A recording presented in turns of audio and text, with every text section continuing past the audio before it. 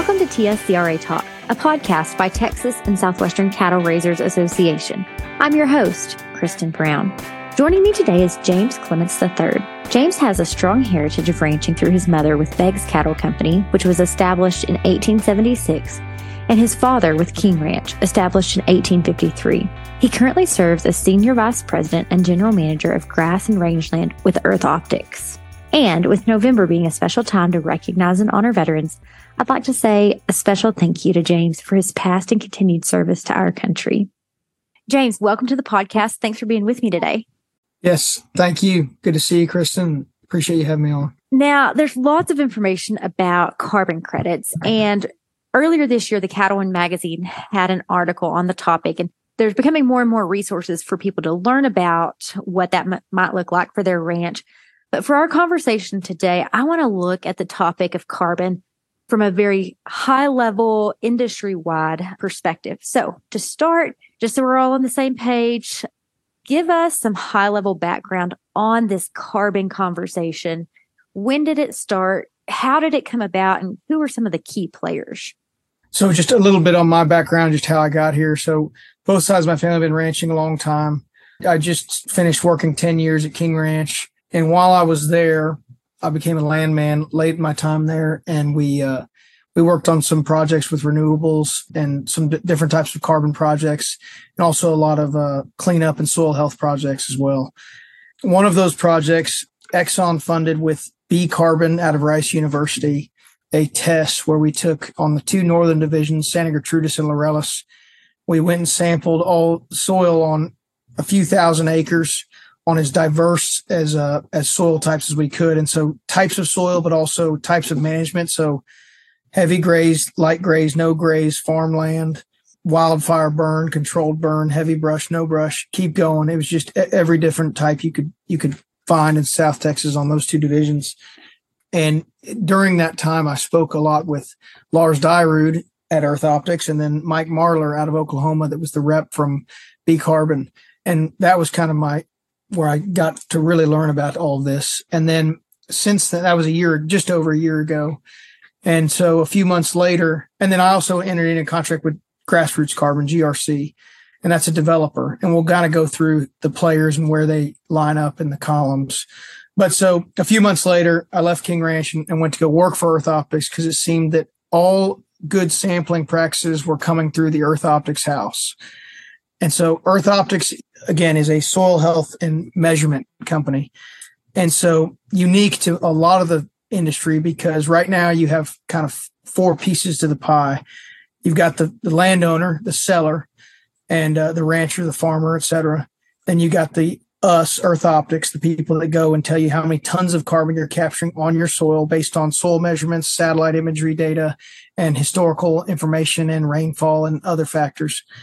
Then you've got the people the verifier that actually turn a ton of carbon into a credit, which equals each other, but they're still basically they analyze your data and confirm the tons are correct and that is a credit.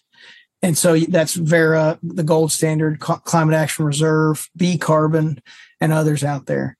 And then you got the buyer, and that's mostly Fortune 500 companies and even more so the heavy emitting companies. So tech companies, airline companies, large scale oil and gas companies, that's your buyers. And so people are often saying, well, that's the government's involved. Well, the only reason the government's involved is because most nations in the world have committed to the 2030 and 2050 compliances, which is 2030 is a reduction of carbon and 2050 is carbon neutral. And even if a company is not listening to their sovereign government about that pressure, shareholders are now pressuring these companies to do the same thing. And so they want their companies that they own stock in to be carbon neutral or at least to be heading that direction. And so that's kind of a real general, but a real quick example of how this thing is broken down. Does that answer your question, Kristen? Yeah, that's so helpful to know. And so the 2030 and the 2050 initiative, I know in the 90s, the carbon was discussed, but when did the vision for the 2030 and 2050 initiatives come about? Do you have any insight there of how, this conversation didn't just start 2 years ago, and this vision didn't start just 2 years ago. So I guess what I'm getting at is it's been a long time in the making, correct? Sure. Yeah. And you're right. So in the 90s, there was a wave that started, but the market crashed really early 2000s, really, post 9/11, and people recommitted on what was most important.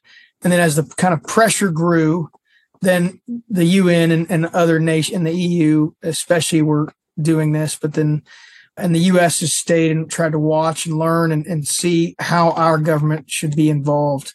The government has already gotten involved in the direct air capture, deep soil storage or subterranean storage of carbon, which is a totally different process. That's mechanical or industrial carbon capture.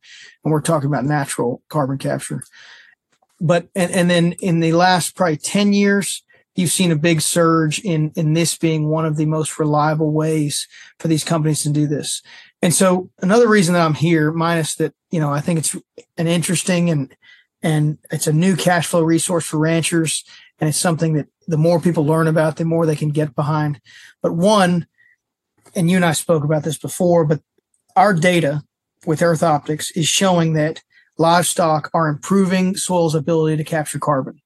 And so this is defending our industry because it's saying with data, not with opinion, that cattle, horses, anything that is eating grass or inert species on the ground and then converting it and moving on and letting it rest is actually benefiting the cycle. So much more so than anything negative that comes from the methane cycle that you hear often about, but how cattle speed up the carbon cycle in a longer term cycle of capture, storage, and permanence is much more important to the health of this world. It also gets people to second guess the wide scale development we're seeing, because if people want to talk about why we have more intense storms or weather events, a big portion of that is because we have destroyed ecosystems that used to naturally soak up water to prevent flooding. They used to naturally cool environments to keep these hot days that we just had over the summer, because, heavy population and concrete covering soils has done more detriment to what the weather temperature is than people ever talk about. And so that's another thing that we're seeing that this data and this in our carbon industry is proving. And I like to get behind that. It's so interesting because one thing that piqued my interest with the carbon conversation is a comment that I heard made that car manufacturers were using pleather, so faux leather, instead of actual real leather because of the carbon impact of cattle. Do you think when all of this carbon conversation came about, do you think that they knew that cattle and land managed properly would be the answer to the carbon, I'm going to say, problem? Yeah, and I understand your hesitation saying that word because it's not a problem. We just have to be better about managing the solution, right? But yes. No, it's just like the Impossible Burgers. They're less healthy from a human consumption standpoint, but they're also much more detrimental to emitting carbon. And also pleather. I don't have the data that says that, but the amount of materials and energy that goes into creating pleather, rather than just taking an animal that is a natural living animal and, it being one of the many products that's gotten from cattle, is ridiculous. And we've rushed into the wrong conclusions about what we think is going to be better for the world. And really, it's like everything else in ranching. A lot of times you got to look backwards to find the answer to move forwards. And again, I think that is why this carbon conversation is so important to me, because it's making people realize what ranchers and farmers are doing and the benefits that we didn't even realize. But guess what? We're stewards of the land. We're defenders of these ecosystems. And it only makes sense that we're now proving all of the other benefits that we didn't even realize were out there with this data that we're able to receive. Well, that makes so much sense. And going a bit further, the thought that if the perception and the numbers didn't show that cattle were sustainable, then it could ultimately devalue the animal, which impacts our bottom line. But on the flip side, which is what I hear you saying, there's a lot of opportunity, which then leads me into the thought that all cattlemen, whether they're participating in carbon credits, whether they're interested in carbon credits or not at all, But all cattlemen are impacted by this conversation and this topic, whether they realize it right now or not. Absolutely. That's the call to action. If we don't engage in this and drive the conversation, then people that don't know farming and ranching, or maybe very new to it and have unrealistic expectations of what production is supposed to look like, are going to drive the conversation. And then we're going to complain in a few years when we finally do accept this soil carbon and these credits and this new opportunity for ranches, because we're going to say, well, this isn't realistic. Like, I've got to show you what's realistic on my ranch or my farm. And that is where, if we can guide them now, the protocols is the major issue here, right? Because the protocols say, if you do this, then we pay you this. And those are very vague now because they're written by people that aren't on the land. They're trying to understand. They're trying to figure out. They're working with NRCS offices and USDA and those kind of agencies. But if it was real ranchers that had that true day-to-day experience on the land, and they can say, I used to be able to get this many pounds of beef on this country. I've increased it and I've reduced my inputs to keep this pasture in good shape. Everything I just said, if a rancher is doing that, means that they've increased their carbon capture because they've increased their soil health, because that's increased their productivity. And so if they're able to say that and put that into words, then we can drive protocols based around that. And you're going to hear a lot about additionality. Some people are already having access to additionality without even realizing it, because again, are they doing something better than their neighbor or than someone else in the industry? Okay, what is it? Can you explain it to me? Why are you doing it? Let's get some data. That's why EarthOptics is so important. The only way we're really going to confirm this and then future-proof these credits so people don't second guess them down the road is by pulling the soil data, figuring out where we were and where we're going, or where we are now and where the neighbor is who's not doing what I'm doing. And so that is why I would like ranchers and farmers to get involved now. And again, if we're on the wrong course, speak up, because then we can change course and get this thing right and keep moving forward. Earlier, you shared about Exxon, and through the process of working with them, I anticipate that there was an open door for a lot of conversations about how cattlemen are very thorough in all aspects of what they do. I've never had so much access to Fortune 500 companies and talented people, they're VPs and up, that are so concerned with this because, again, they're being pressured by their shareholders to be concerned with this. And so this is democracy in action, like we're supposed to see it, where they're being told to do this and they're acting and doing this. So they need to learn about what ranchers are doing, and they need to see how they can support that. And that thing that you could do to make your ranch better, whatever it is, there's probably a company that'll pay for that right now. And it's not a subsidy. It's not you don't owe them anything except that you might be reimbursing with carbon credits because you've improved that soil because of that. And that's how a lot of these work. They work like a very, very no strings attached grant, where it's, hey, if you do this, then this will be the benefit. And as long as I can quantify that benefit, and then I can go tell my shareholders, we helped Jim over here do this on his property. That's a win for this industry. And I mean, that's a huge win for ranchers too. And so just wrapping our heads around that and how that can benefit us, I think is really important too in the ranching industry. Sure. Well, and looping back to something that we've touched on already, but I want to hear more about it. The kind of the lack of common sense of that fake meat, lab grown meat is better for the environment. Do you think at some point this message that cattlemen and cattle are good for the environment, good stewardship is good for the environment, cattle grazing in pasture land is what we actually need? Do you think that we will win some people over who are vegans and some people who have been told other messages? Do you think we'll be able to loop them back in to eating beef? Absolutely. I've met people that are in this, and once they see the data, they realize that, the reason they turned to veganism or being a vegetarian was because of incorrect data or because of talking points. And once they see that this is the change that cattle can provide, they're going, you know what, this is actually better for it.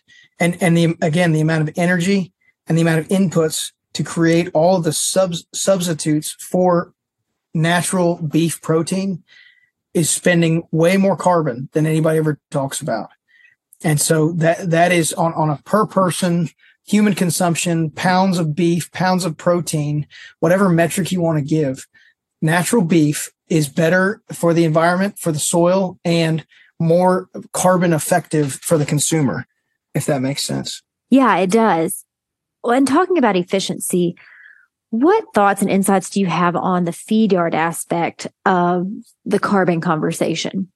That is not as much what I do. So that'd be insets, right? So because a feed yard, like a high intense farming operation, they know exactly the inputs to produce their product, whether that's a crop or a pound of beef through the yard.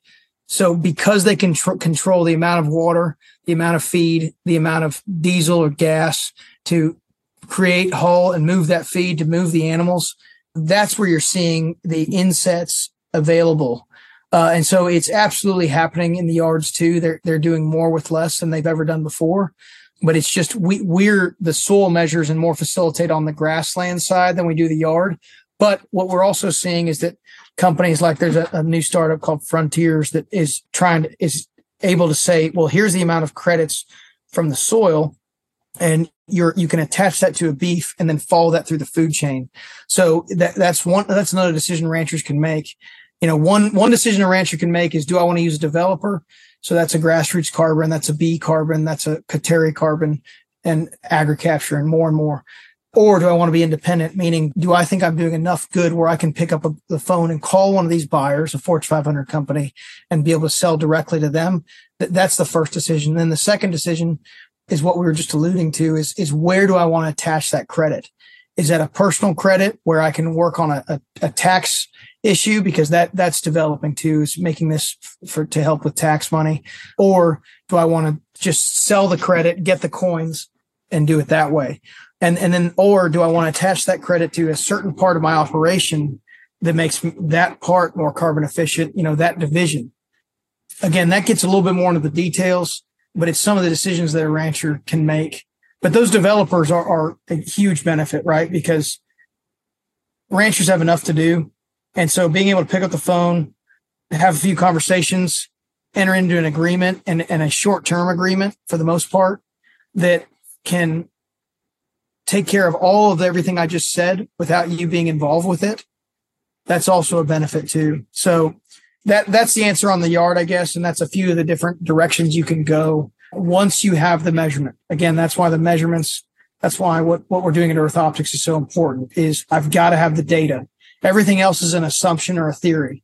I need to have the data that says exactly tons of carbon captured here on this acre first, and then I can have the conversation. Sure. That makes sense. Well, and as we run short on time at this point, what do cattlemen and landowners, if they want to learn more, what are some things that they can do to learn more? This is my job to do this. So if people want to talk to me, I think they can get a hold of me pretty easily through TSCRA and everything. But then outside of that, I mean, a bunch of the companies that I just mentioned, it's worth researching those. There's also Noble Research. King Ranch Institute for Ranch Management is studying these things tremendously. They put out some good work already, some papers and some data on this. There's plenty of information out there. And if people aren't finding it, I can help drive them in the right direction. Perfect. But let me say one more thing, Kristen, the demand is there. There are hundreds of millions of dollars, billions of dollars dedicated to the carbon industry already from the buying side, from these major companies. The supply is what we lack. So we are the people they want to dance with, ranchers and farmers, because they are learning what we are doing to protect ecosystems. And so just realize that you're in a very good position as a landowner. Don't develop it. Don't sell it. Take a look at this first, because there's high demand right now, and it's only getting better on the futures that they're showing here, 3-4x in the next 5 or 6 years in terms of what these credits are worth. Ranchers need to realize that, like, the ball is in our hands right now, and we can really have some leverage to negotiate here if we do this the right way. Well, that's really exciting. And like you and I talked offline, I came into this conversation thinking that it was going to be more of that we are still on the defense with cattle and anytime big companies get involved, there's this perception and we've almost, it's just been a certain way for a long time. But it is so exciting to hear that there's so much opportunity. And this can be and is such a good thing for cattlemen, landowners, and our entire industry. So thank you for all that you've shared with us today. Ma'am, thank you for having me on. To our listeners, thanks for being with us today. We invite you to be part of one of our ranch gatherings and virtual Ranching 101s. For a full list of ranch gathering locations, Ranching 101 topics, and more information about cattle raisers, visit tscra.org or email events@tscra.org.